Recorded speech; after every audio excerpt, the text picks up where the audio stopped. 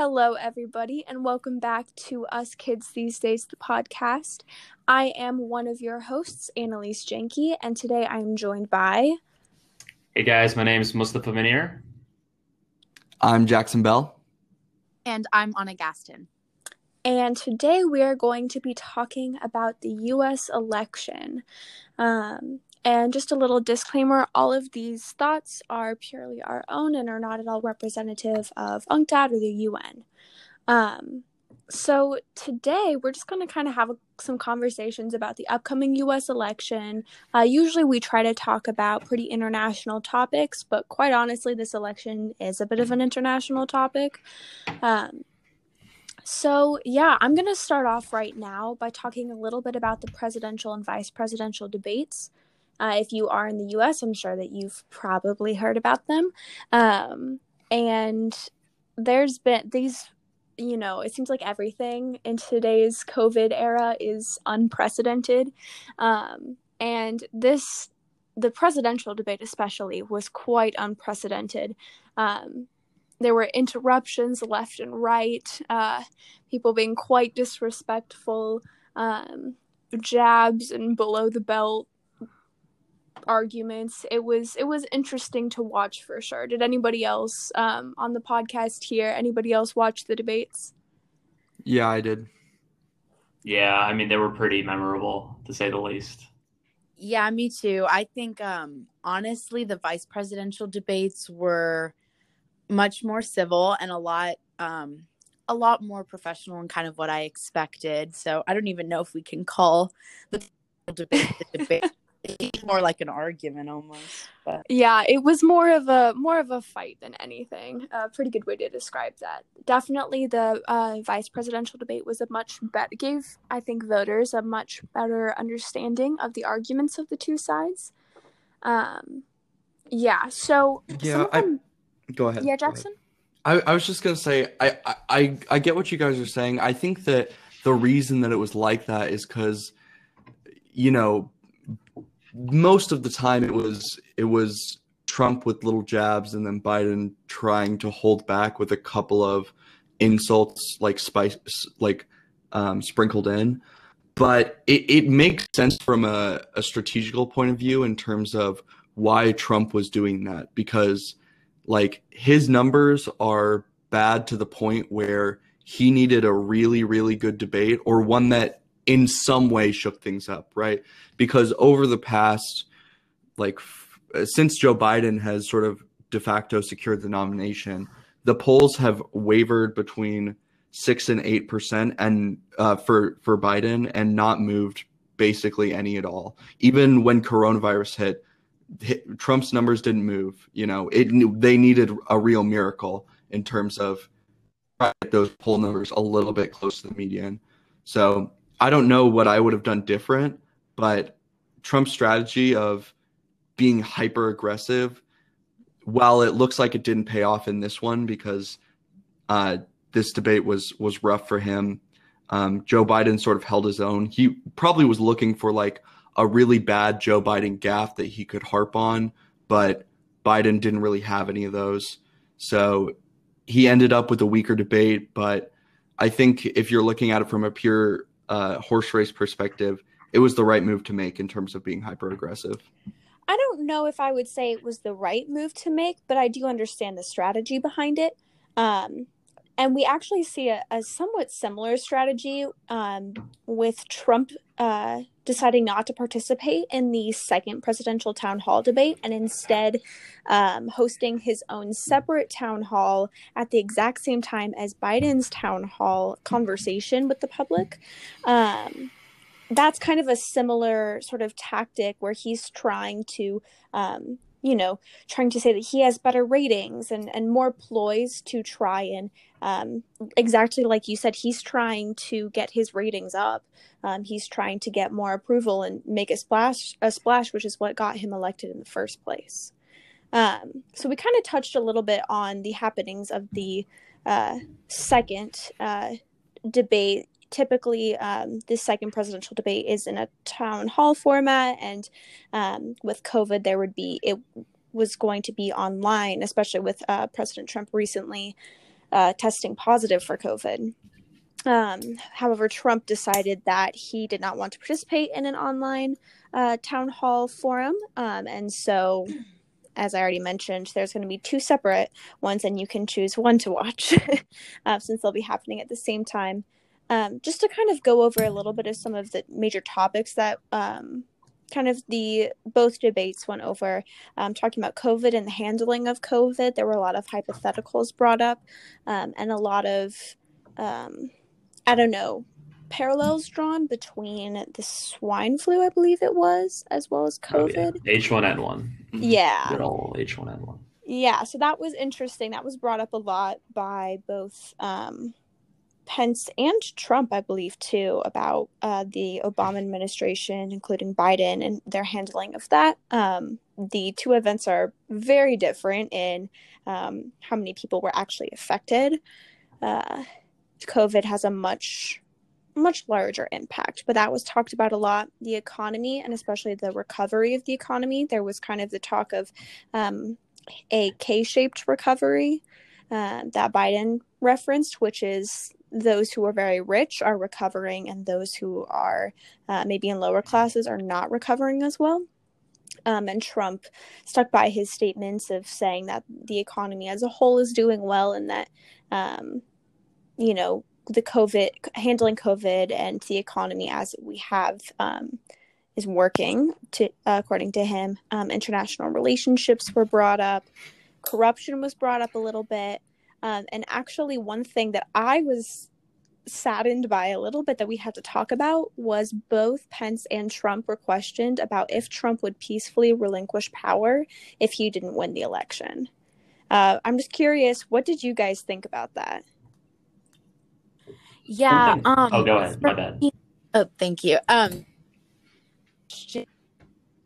Is obviously disheartening, but I mean, I think it's a valid question to ask. President Trump has kind of taken the stance that he's essentially saying he won't back down, he won't step down, but he's done it in sort of a clever way. Instead of just, taking the approach that some foreign militarian leaders have, or authoritarian leaders have, of just like refusing to step down, he's trying to essentially make the election look like a big sham.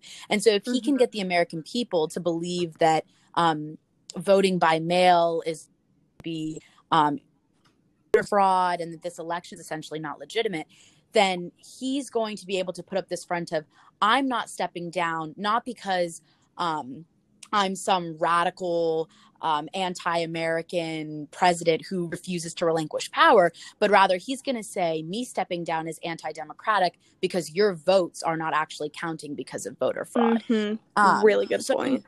That question is essentially, showing like he has already set this doubt in the minds of his voter base and a lot of the American people who might even be a bit more moderate, in hopes that he can basically nullify the election so that when he refuses to step down, or if, but I do think it's going to be more of a when than an if, he's going to be able to say like, okay, well, this election's not legitimate, so why should I step down to a man that's didn't truly win the presidency? And I think we're going to see basically a Bush-Gore scenario all over again. Yeah, I think it's kind of funny when you look at it historically. I know in history it's called the Revolution of 1800, where for the first time in like a major a state, not U.S. state, but just like country, you had a transition from opposing viewpoints, opposing parties. This was like when we went from Adams to Jefferson very early on in the U.S., and it was something that made us unique compared to a lot of European, at this point, empires that were, having revolutions back and forth every time they had a switch of ideology, and, a statement that, not accepting results and not relinquishing power peacefully, kind of is regressive in the sense that we're going back to some of the things that we tried to fix, like at the foundation of our country. Mm-hmm. For sure. So those were thank you both for those very interesting points of view on that, and kind of educating us a little bit more on that. I think one of the last things I wanted to mention was a pretty surprising part of the debate, where President Donald Trump was asked to denounce white supremacy. And there was reference made to a group called the Proud Boys, which are associated with white supremacy. And instead of denouncing them, Trump said, quote, "Stand down and stand by." And this quote has since become infamous, at least on my news feed. It seemed to be everywhere right after the debate. But that was pretty shocking. I guess I wasn't completely surprised, but it was just the blatancy, and there was just no hiding the support of white supremacy anymore. Yeah, that was really, really shocking. Would you guys kind of agree with that assessment? For sure, 100%. I mean, is it shocking though? Really, more disappointing than shocking. I think that if we accept this view that Trump might or is very likely going to contest the results of this election, then I think that one of the biggest ways to ensure that election process that is happening, if he was trying to contest an election where he lost, is to have militant groups who would be willing to support you via violent means, right? Mm-hmm. I could never imagine, Trump winning in 2020 and then Antifa holding up Biden 2020 signs and burning down state capitals where they counted ballots or something. Mm-hmm. That just it's not a possibility. But with these right-wing groups, we've seen that they've been militant enough already. They are the perpetrators of the majority of extremist crime here in the United States. And as well, we've already seen some action taken by them in terms of harassing elected officials. We had the Virginia and the Michigan governor have failed kidnapping attempts on them by right-wing supremacist groups that are closely associated with the Proud Boys and Nazi ideology. I'd say it is concerning. It's just, this feels like the inevitability that happens when this sort of president. I think Trump in his first 3 years of office, he was very racist on Twitter, but governing wise, governed pretty much like how I would imagine like Jeb Bush governing, maybe put up a couple more border walls, but he governed like a modern Republican. But over this last year, he's been getting more and more, he's been turning his rhetoric, his authoritarian rhetoric, more and more into authoritarian actions. Like you see with quashing protesters, using the Border Patrol force in places like Seattle. And the moment that I remember distinctly in my mind is his Mount Rushmore speech, where he sort of gets into talking about there's a distinction between protesters and Americans.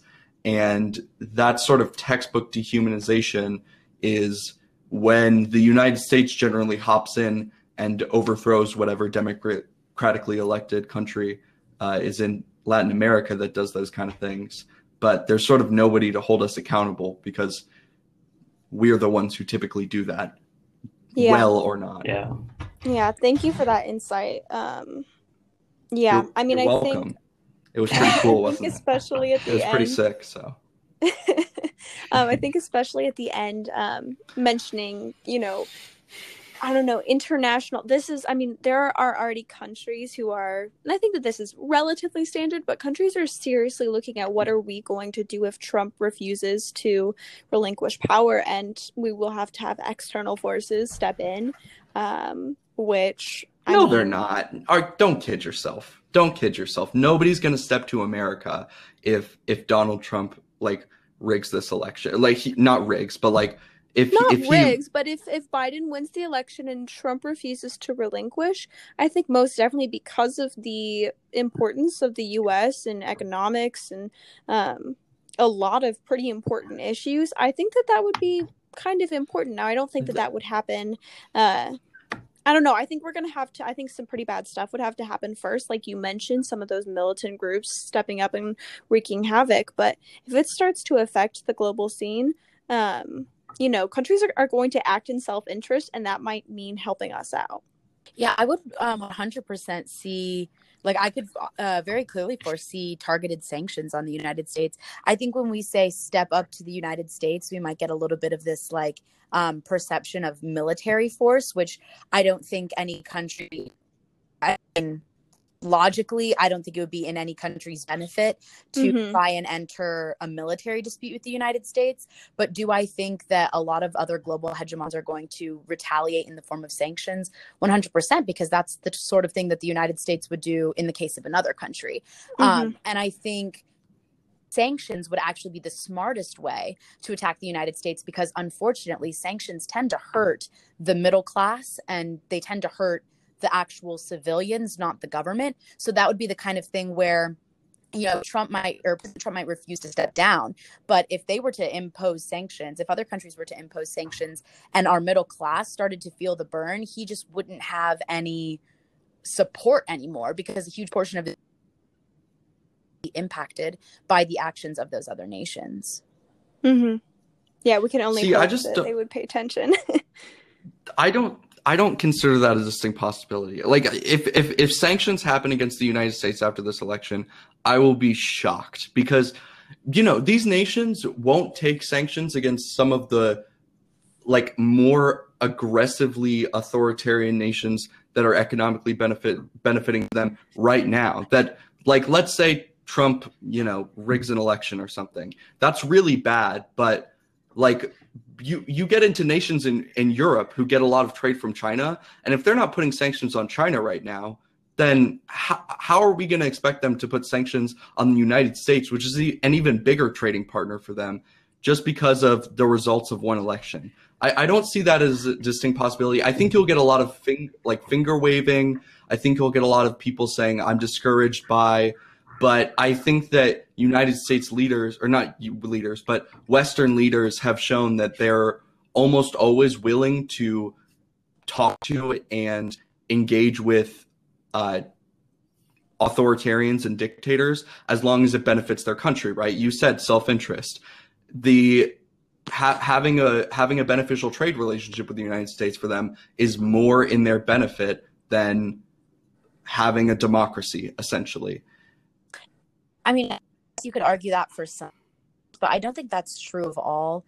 I mean, what we have to remember also is that the populist movement we're seeing in the United States is present in other countries as well. So while we're sitting here and speaking this way about President Trump, there are lots of people saying the same thing about Boris Johnson in the UK. So obviously, among the countries that I don't think have very strong populist leaders who are already sort of schmoozing with President Trump, I think that they would step out. I think Germany, for example, would be a country where they would recognize that having the United States as a trade partner is valuable, but only if the power that is being held by the United States is being properly managed. Because if you're having a trade relationship with a country that its economy is going to start suffering because of the exact policies that administration is enacting, I don't think there's much benefit there. So I think it kind of depends. It would be a case by case scenario, but I could foresee, like, I do think it would be a viable approach that some countries might take in order to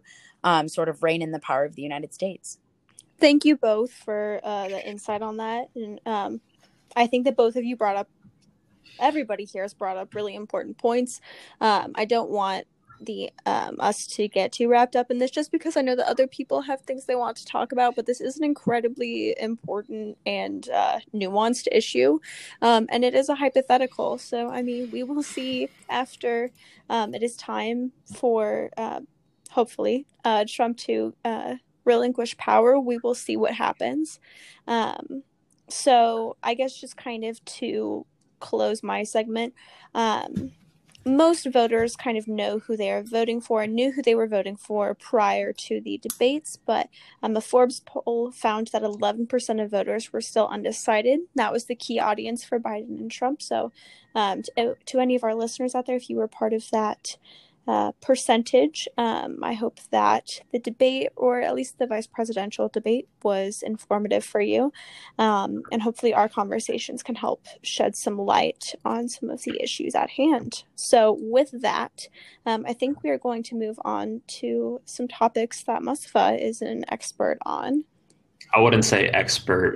It was like one semester of high school, but something that like comes up a lot in a lot of elections in the U.S. and I'm sure other countries as well is if you vote third party, you're wasting your vote. A vote for this person or a vote for any person besides this person, it's a vote for the opposite party. And sadly, these people are right because of how our voting system is set up. And this comes from a French sociologist by the name of Maurice Duverger, who came up with the principle law, just like a trend called Duverger's law. And now this trend principle law simply states that in a first past the post voting system, similar to what we have here in America, two-party systems are the tendency to be favored. And then the corollary to that is in a ranked choice voting system, you are able to have a higher percent of a higher chance of having multi-parties in all forms of government. And there's a lot of like a mathematical basis to it, but in a nutshell, having a ranked choice voting system like on any level of government just tends to be better for a lot of people. And something that's not on the presidential level for a second is a paper I found from the journal Electoral Studies called The Alternative Vote by Sarah John, Haley Smith, and Elizabeth Zack. And what they found was that ranked choice voting, even on an individual local level, tends to increase the percent of candidates of color, female candidates of color, and also female candidates in general from running and winning. So it tends to increase representation in elections and who wins elections, and also third parties because of a concept of, just vote splitting isn't an issue with a ranked choice system.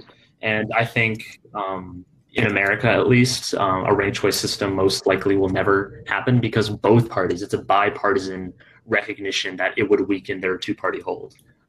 So I was just interested to see what your guys' thoughts on this entire hodgepodge of issues is. I know that I really wish that we could have something like ranked choice voting. Kind of get rid of the monopoly that Democrats and Republicans have, and kind of, we see that there's so much tension between the two parties. I know that I personally have really strong opinions myself, leaning one way. But still, it kind of gives an option for, there should just be less of this stronghold on politics or either this or that. That's kind of my take on it. So, sorry. Go ahead, Anna.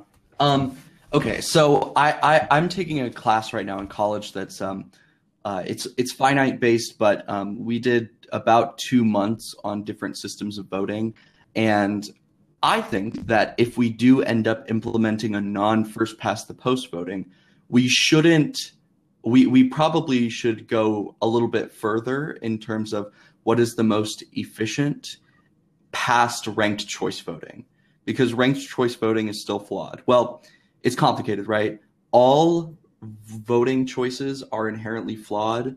There was a mathematician who came up with this thing called Arrow's impossibility theorem. And it basically says that there is no voting system which is entirely fair, meaning system where somebody can change their choices that are unrelated to you and win, and have them win and you lose because of that, despite having no effect on you, or having a change that's unrelated or that is related to you and you get more than like you change only in a positive way and then you drop down. There are scenarios in which that will always happen. One of the two will always happen in any voting system. But the best voting system that I've seen is, I believe it's called the 5-star system. And what it is you get your little voting sheet and it has all the candidates and it gives you a choice to rank them in terms of out of 5 stars. and then the candidate with the highest average is the one that wins. This eliminates a little bit of the, giving more stars to one candidate affects the other ones because they're averages. And so if I gave somebody 2 stars, that's subtracting from them versus usually subtracting from them because we assume a 2.5 average versus if I gave them 3 stars, probably a good thing. And it gives you a little bit more flexibility, right? Because let's say there are 3 candidates in a race, right? And I love candidate 1. He's my favorite. I'd give him 5 stars. Candidate 2, I also really like, so I'd probably give him 4 stars. And then candidate 3, I hate, so I'd give him 1 star. Now, in a ranked choice voting system, all I get to say is 1, 2, 3, right? But that doesn't really reflect how I feel about those people versus 5 stars, 4 stars, and 1 stars does. Yeah, that's kind of funny. It reminds me of the Likert scale, which, like, in every survey, you really see that whole strongly disagree, somewhat disagree, neutral, and so on and so forth. So it's kind of similar to that, funnily enough. It's basically that, except for voting. Something that's interesting, and I actually pretty much fall where the rest of you guys seem to fall, which is moving towards a system like ranked choice voting, or in Jackson's case, like the averaging of the stars. But just something to kind of consider, which is anything like ranked choice voting or this averaging, where you're essentially turning to only counting the popular vote. It kind of begs the question, what at that point did the Electoral College? Because in some form or fashion, specifically with like runoff voting or ranked choice voting, you are going off of the rankings that people make, but that falls on popular vote and kind of makes the purpose of an Electoral College, there isn't one. So I kind of wanted to know what you guys felt about that. I don't know if you guys are in favor you're in favor of reforming it, but either way, I think it does pose an interesting question, because the Electoral College is certainly an important part of our voting history and the history of the United States in general. So it's just kind of interesting thing to think about. I have very strong opinions about the Electoral College. I think that while I understand the context of why the Electoral College was created, I feel like it no longer serves the people of the United States anymore. I know that is a controversial statement, and some of you guys might disagree, so I would love to hear after I kind of say my piece about, some possible conflicting statements and so on. But I don't know, it seems like when the Electoral College was created, oftentimes now whenever I hear people argue against abolishing the Electoral College, the argument is always, oh, well, smaller states will have less of a say. And it shows a very different way of thinking, where that's looking at, viewing voting as a by-state thing as opposed to a by-person thing. So it makes sense to me that in an age where education is more accessible and information is more accessible than ever, that we can kind of turn toward that popular vote a little bit more.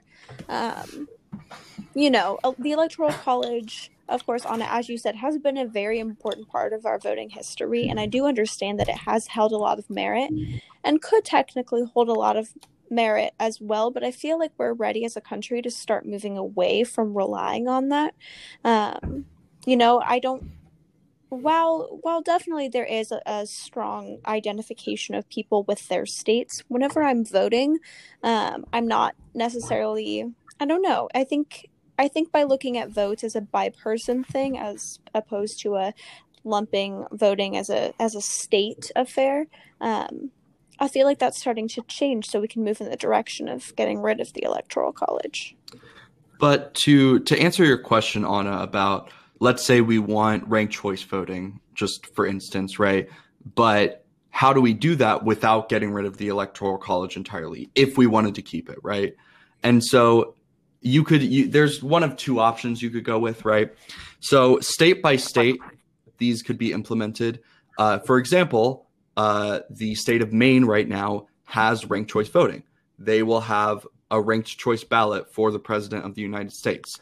They just will only submit their electoral votes for the candidate that tops the ranked choice instead of the plurality method.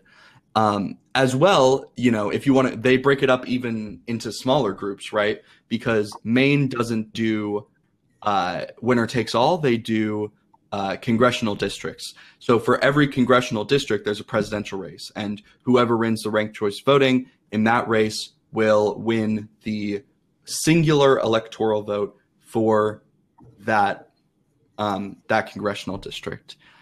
In terms of ways that you could abolish the electoral college and have this sort of ranked choice voting system, you're never going to get rid of the electoral college via an amendment. It's just never going to happen. You've got enough swing states where they have the votes and they just won't ratify it, right? Or you have Republicans who have a significant advantage in the electoral college. They don't want to get rid of it, right?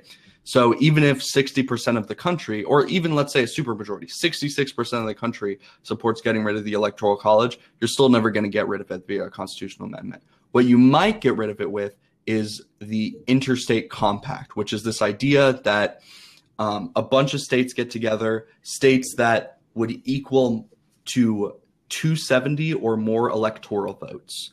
And that means that they, as a voting bloc, decide the election.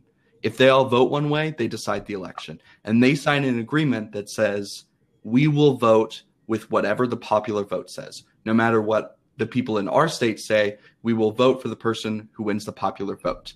Therefore, if you have like California, if you have Texas, if you have Florida, like if you have a bunch of big states in this and they all decide, yes, okay, that's what we're doing. We will go with the popular vote and not the electoral one. We signed a contract with California and all these other ones, and everybody is confident that all the other ones are going to follow through on their promise and send their electors to submit the popular vote thing.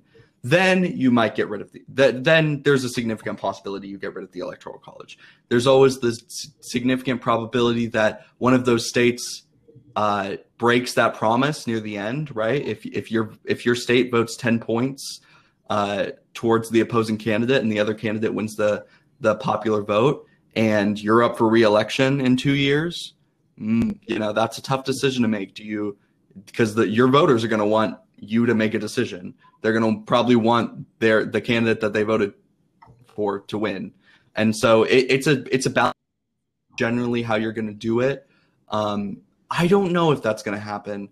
More and more, it was a really big thing like post 2016. So like 2017, there was a big push for the interstate compact, but it sort of faded. And now my guess is that maybe in a decade or two, we'll have 270, and that 270 will be able to attempt to use it during an election. And we'll see if that holds or not. But my guess is that we will see an interstate compact play into elections within the next.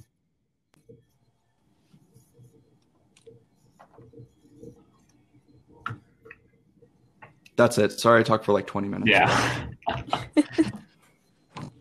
Now, I'm looking at it right now, and between of the states who have it enacted, or it's like in like what's it called, the docket to be voted on by like either referendum or by their state legislatures, there's only 51.7% that do not have it either enacted or pending. So it's close a little bit. Yeah, it's the pending, right? Because things can pend for forever, right? That's what happens in the Senate. If they don't want to pass, they won't put it up for debate if the speaker doesn't want to pass it. And so my guess is that's where a lot of these are going to lie.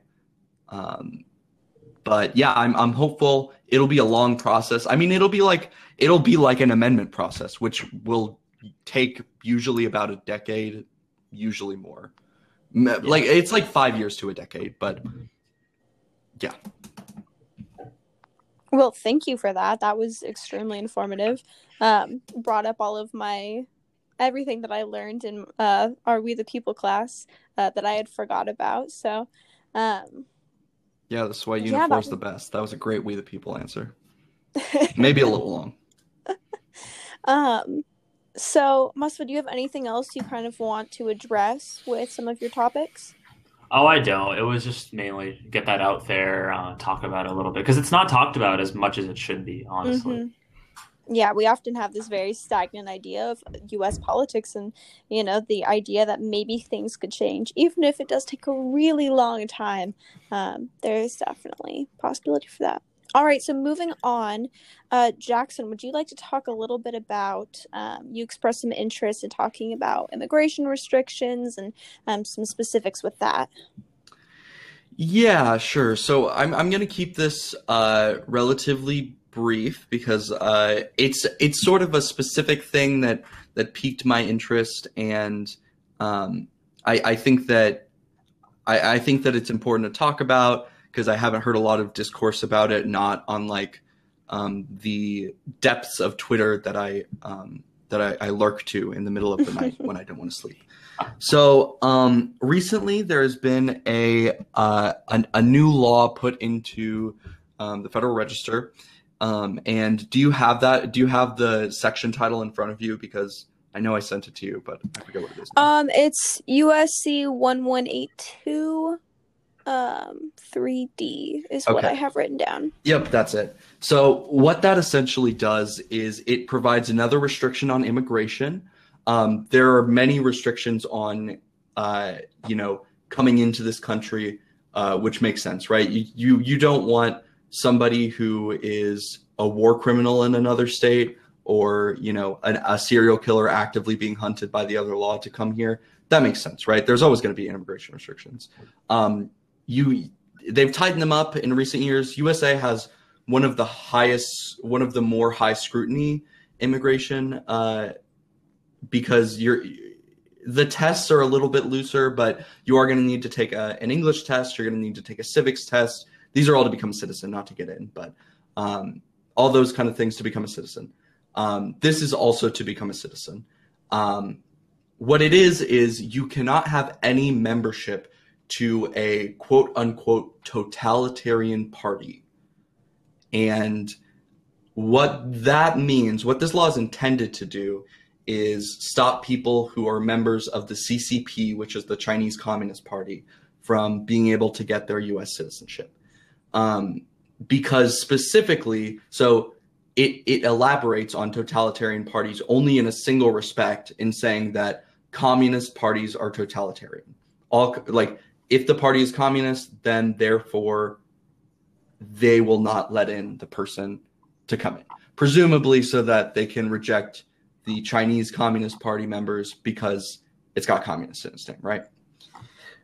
This worries me greatly as a person who is a lefty, a person who is very left-leaning, and just generally as somebody who is worried about wiggle room in laws, right?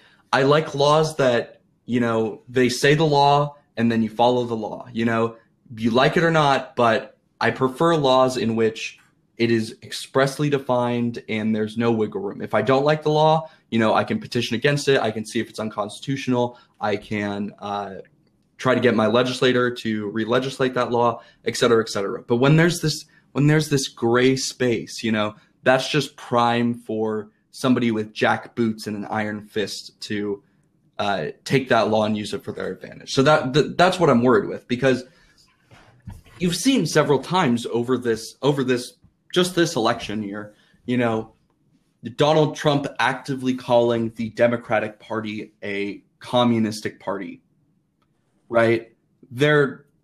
When you get to actually trying to define if that's true or not, it's fairly blatantly false. You could argue it's hyperbole, and that could be true. Donald Trump could just be making a joke or hyperbolizing every time he says that the Democrats are communists, which he's done several times now. But I don't like that wiggle room, right? If the border guard says, if we go to somewhere like Germany, right? If there's a German immigrant coming in and he is a member of the SPD, which is the Social Democratic Party of Germany, and the more not the farthest left wing, but the center left wing of that. It's social democratic, right? It's in the name. It's not socialist. It's not communist. It's not anything like that. But they're further left than the Democrats, you know, and they're from a party that has had a long history, and that long history has included socialist tendencies.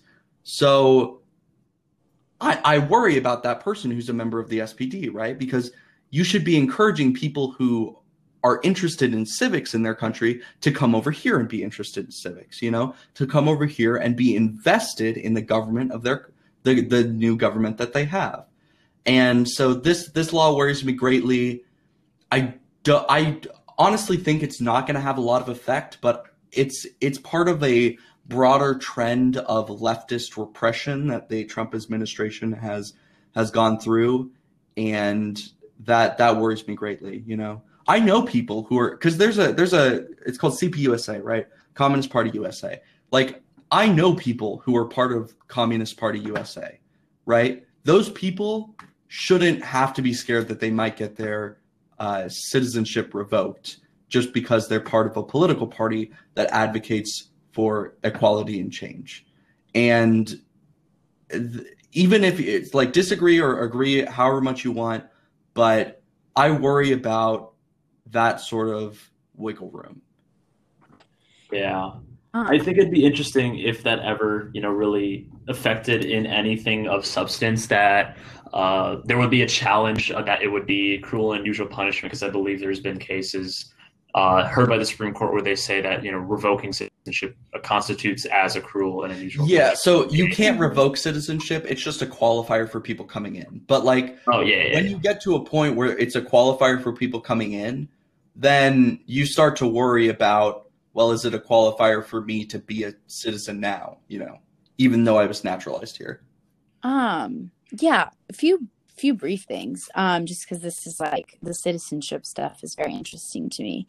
Like, even taking personal opinion out of it, because I know you were saying personally that you do identify as very far left, which I think be a fairly accurate representation of all of our political beliefs. But just taking that in general, this is first of all encroaching on freedom of conscience, right? Like, at what point are you going to tell someone what they can and can't believe?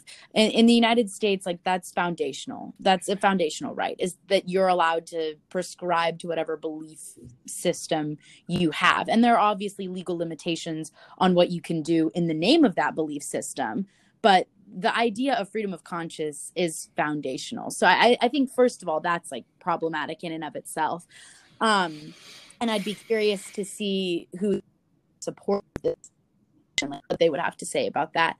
And then on top of that, I think it's very hypocritical, because the United States is always so conscious about foreign interference with our elections. And this feels exactly like, in some ways, foreign interference, because if someone would have to essentially say, okay, I cannot prescribe to this party in order to become a United States citizen, well, then when it comes time to vote, I know, for example, my mom voted in the Brazilian presidential elections, because when you're a dual citizen, you're allowed to do that.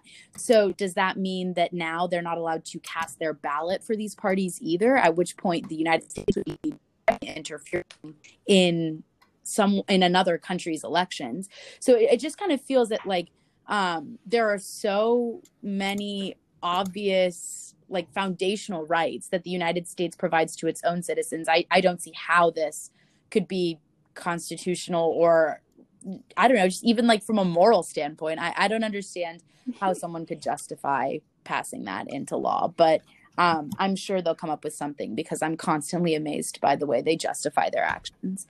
Just to jump in, it wasn't legislated. It was I believe it was an executive. I don't think it was an executive order. I think it was a bureaucratic decision. So the legislative passed something that was stop people with negative track records from coming in or becoming citizens or something. And then the bureaucracy says, okay, and the bureaucracy is all controlled by, an administration that was why don't we do this as part of that? That's why it's in the Federal Register, is because it was, they had to notify of a bureaucratic change. Okay. That is fascinating. Thank you for bringing that up. I had not heard of that before. Jackson, do you have anything else you'd like to say about that, or anybody else have any opinions on that? No, No? I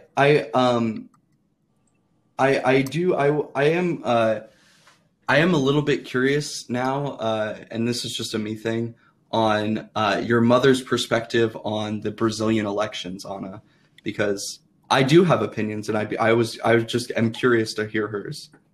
So do I.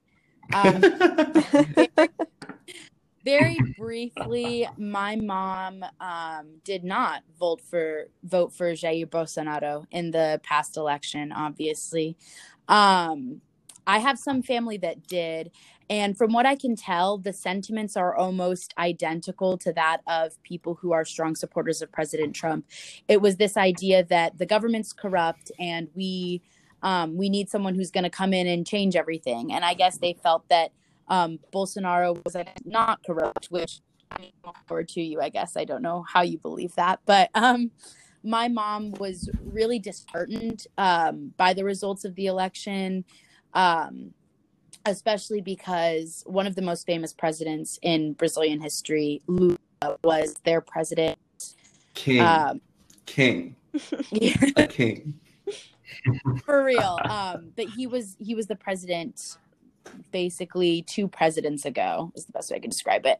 And instituted important policies in sort of bridging the income inequality gap in Brazil, because Brazil's middle class is very small, and it's like a persistent problem. And that was basically making public universities free. And that was something that Bolsonaro was like adamant from the second that he got put in office that he was going to get rid of, for whatever reasons. And I think that was one of the things that hurt my mom the most, because she grew up very poor and was someone who really benefited from having an equal opportunity to get higher education because public universities were free. And so I elected that Brazil was basically going to see a degradation in any steps that they had made forward in order to bridge that income inequality gap, and that beyond just their general economy not doing very well, which I think was something most people predicted under Bolsonaro. She was just very sad to see that yet again they were using education as a weapon against the poor. So I think that was her main concern with the election.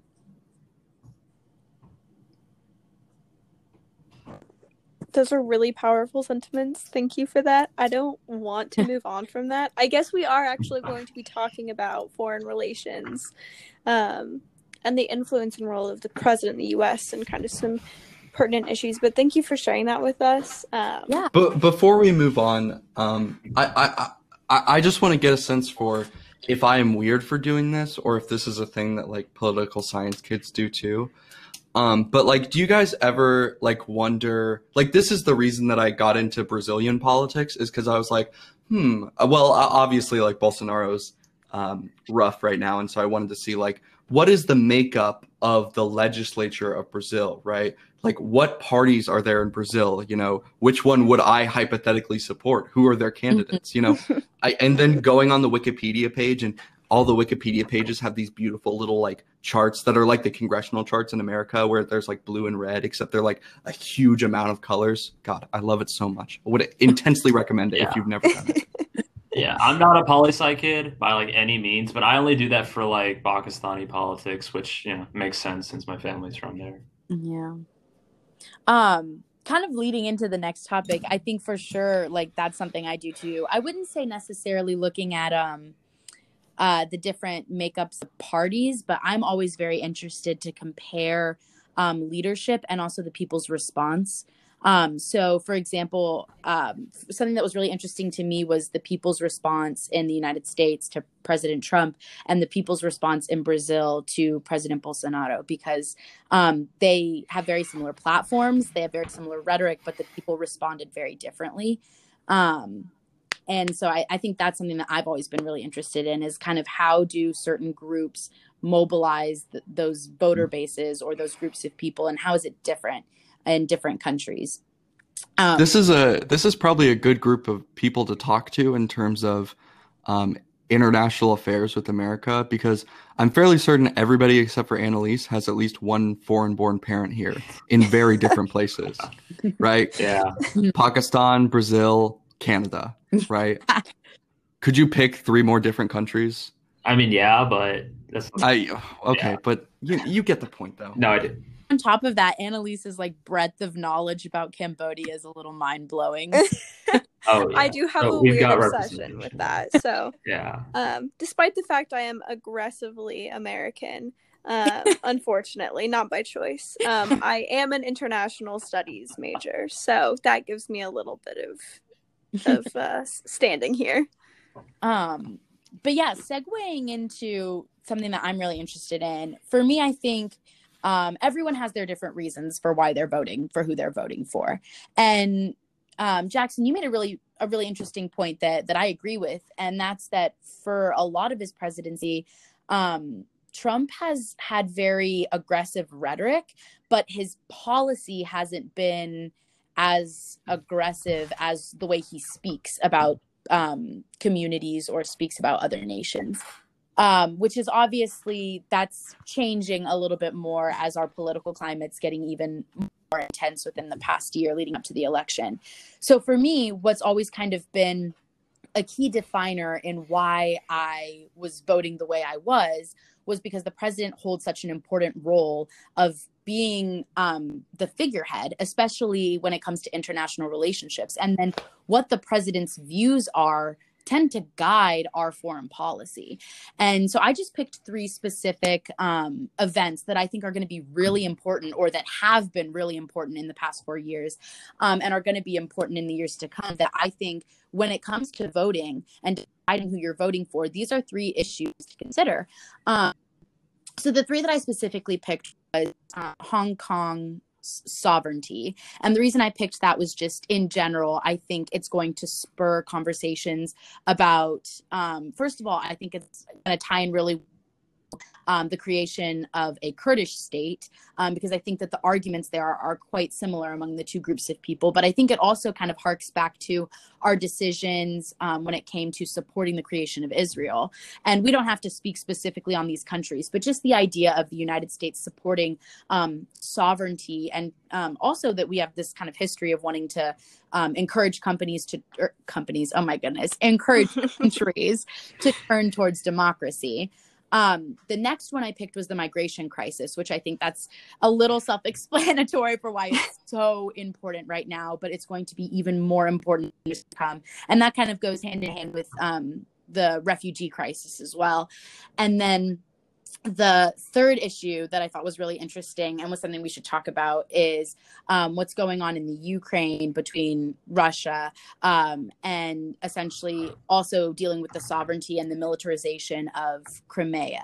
So, yeah. Do you mean Crimea? You know, I don't really know. We did this in debate and everyone pronounced it Crimea, so that's how I was going to say it. But I mean, I could be wrong. I have never heard that, honestly. Does anybody prefer anything besides Crimea? I've literally never heard Crimea. You can say how you want. I was just, yeah. It sounds like a nice condiment, though. I think that regardless, we all know what Anna is referring to. Yeah. So I don't really know how to pronounce it either. So I'm good with either pronunciation. But yeah, you guys can just kind of jump in on any of those with thoughts, or if you guys want me to get the ball rolling on one of the specific ones, that's cool too.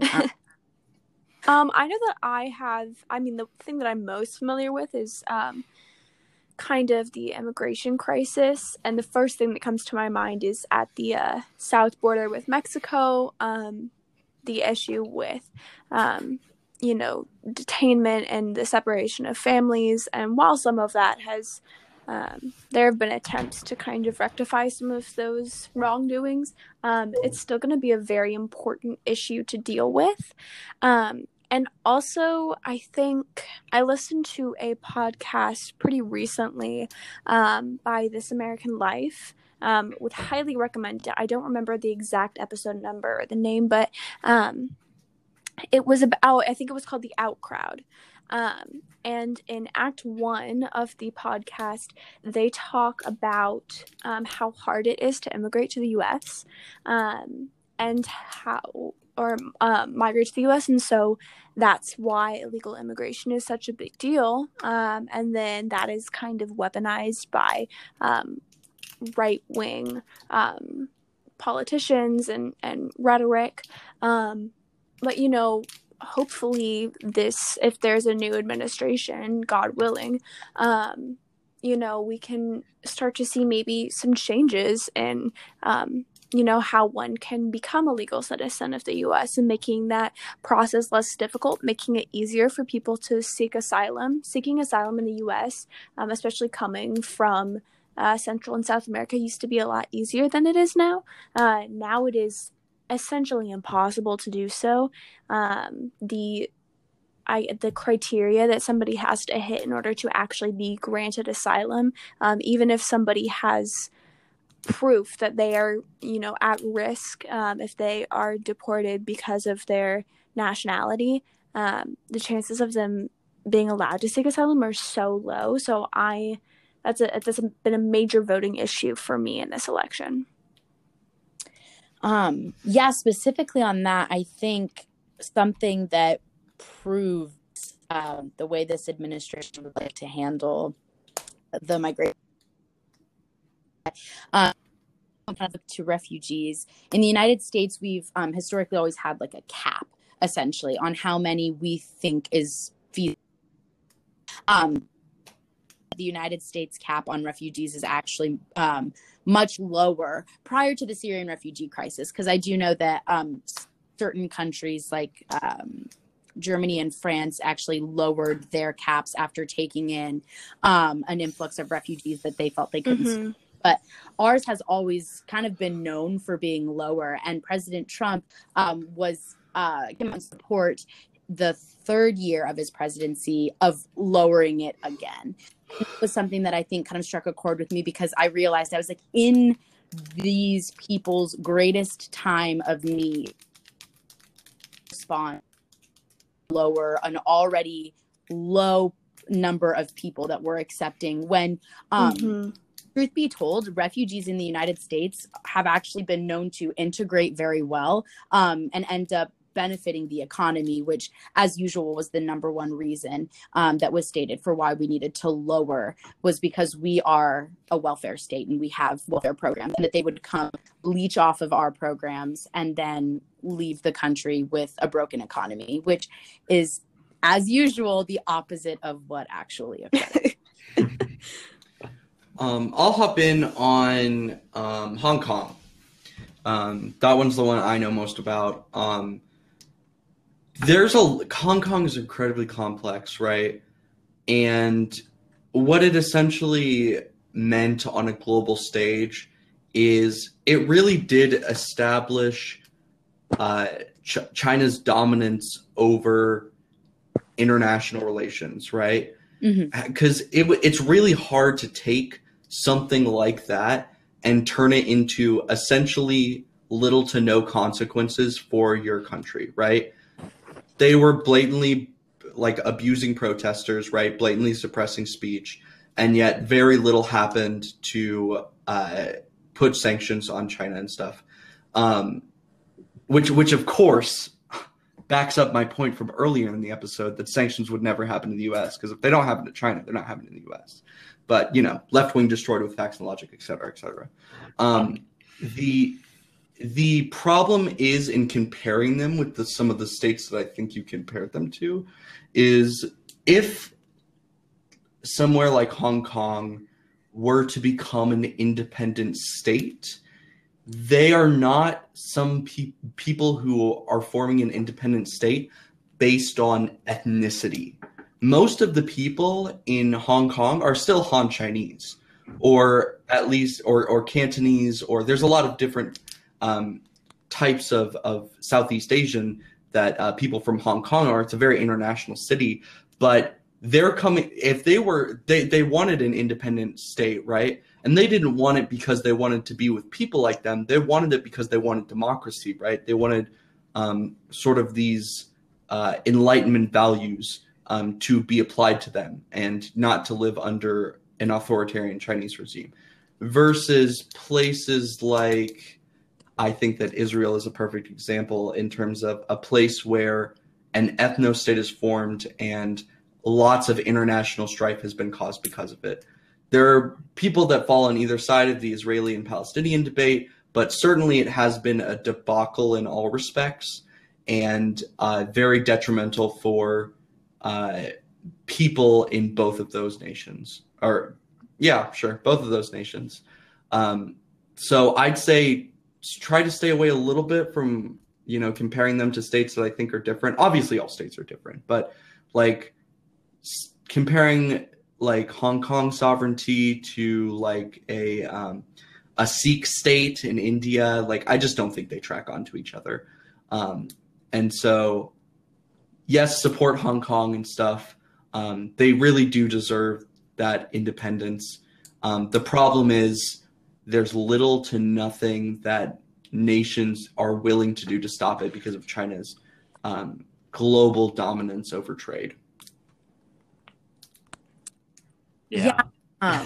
Go ahead, Mustafa. No, I was just laughing. Like, not like laughing at Jackson, but just like, the chuckle, Yeah, that. Yeah. Yeah.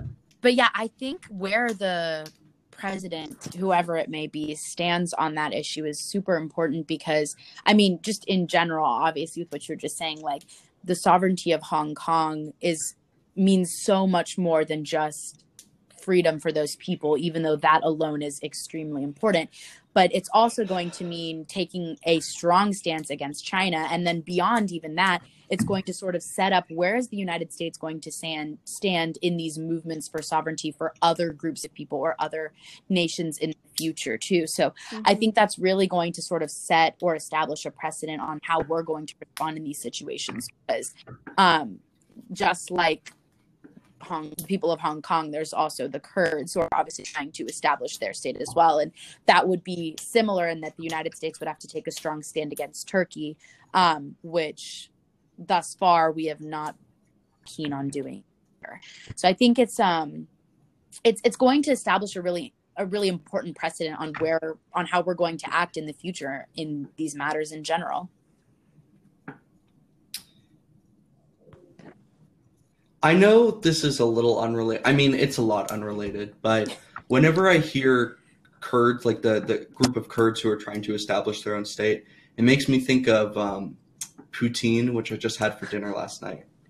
It was really good. Oh, wow. So would recommend both Kurdish sovereignty and Kurds in your stomach. Thank you for that. Appreciate it. You're welcome. Honestly don't know a whole lot about what's going on with the Ukraine right now. Anna, could you kind of elaborate on that? Yeah, so it's really interesting. Essentially what's happening is that Russian forces are much stronger military-wise than the Ukraine, obviously. Mm-hmm. And they are pushing into the border of, I'm just going to call it Crimea because I got gypped last time for it. So they're pushing into Crimea.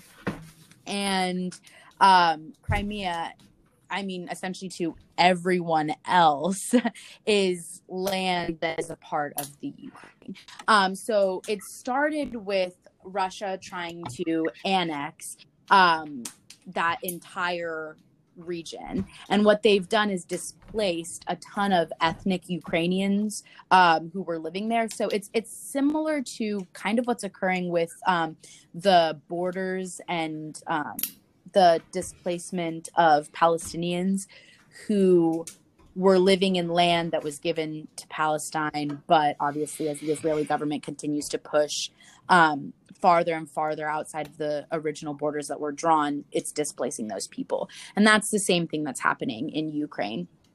And we're kind of at a weird standstill because while there's still high tensions in the region, Russia has been denounced for their actions by a lot of global superpowers, but no one's really stepping forward and taking action against them. And I think that's just honestly because the international community is a bit scared of Russia or doesn't want to have to get their feet wet in this situation.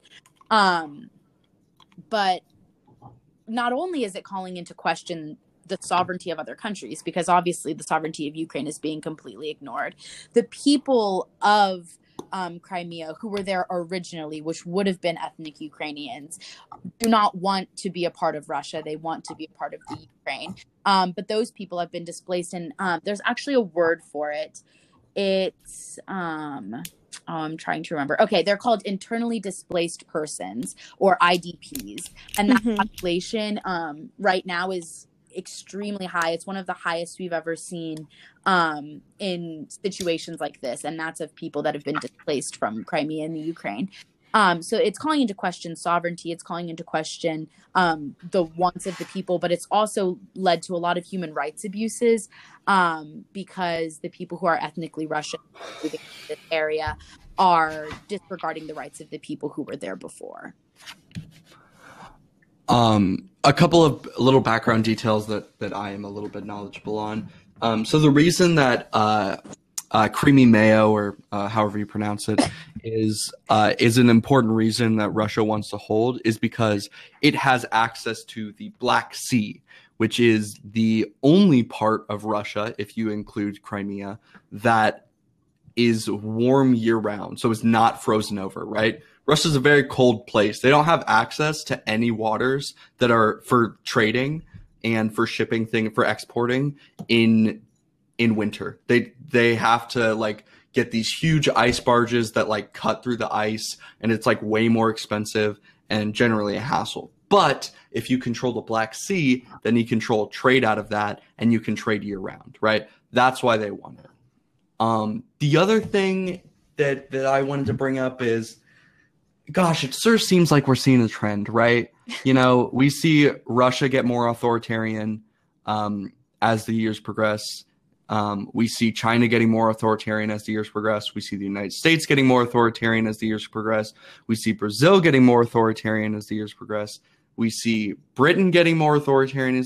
There's been a real wave of authoritarianism in global politics. And because of the way that global trade networks work, there's really not anything that any one individual nation can do about it, you know? And so this worries me, obviously. I mean, this whole podcast has been basically us saying, look at this bad thing. That sure does worry me.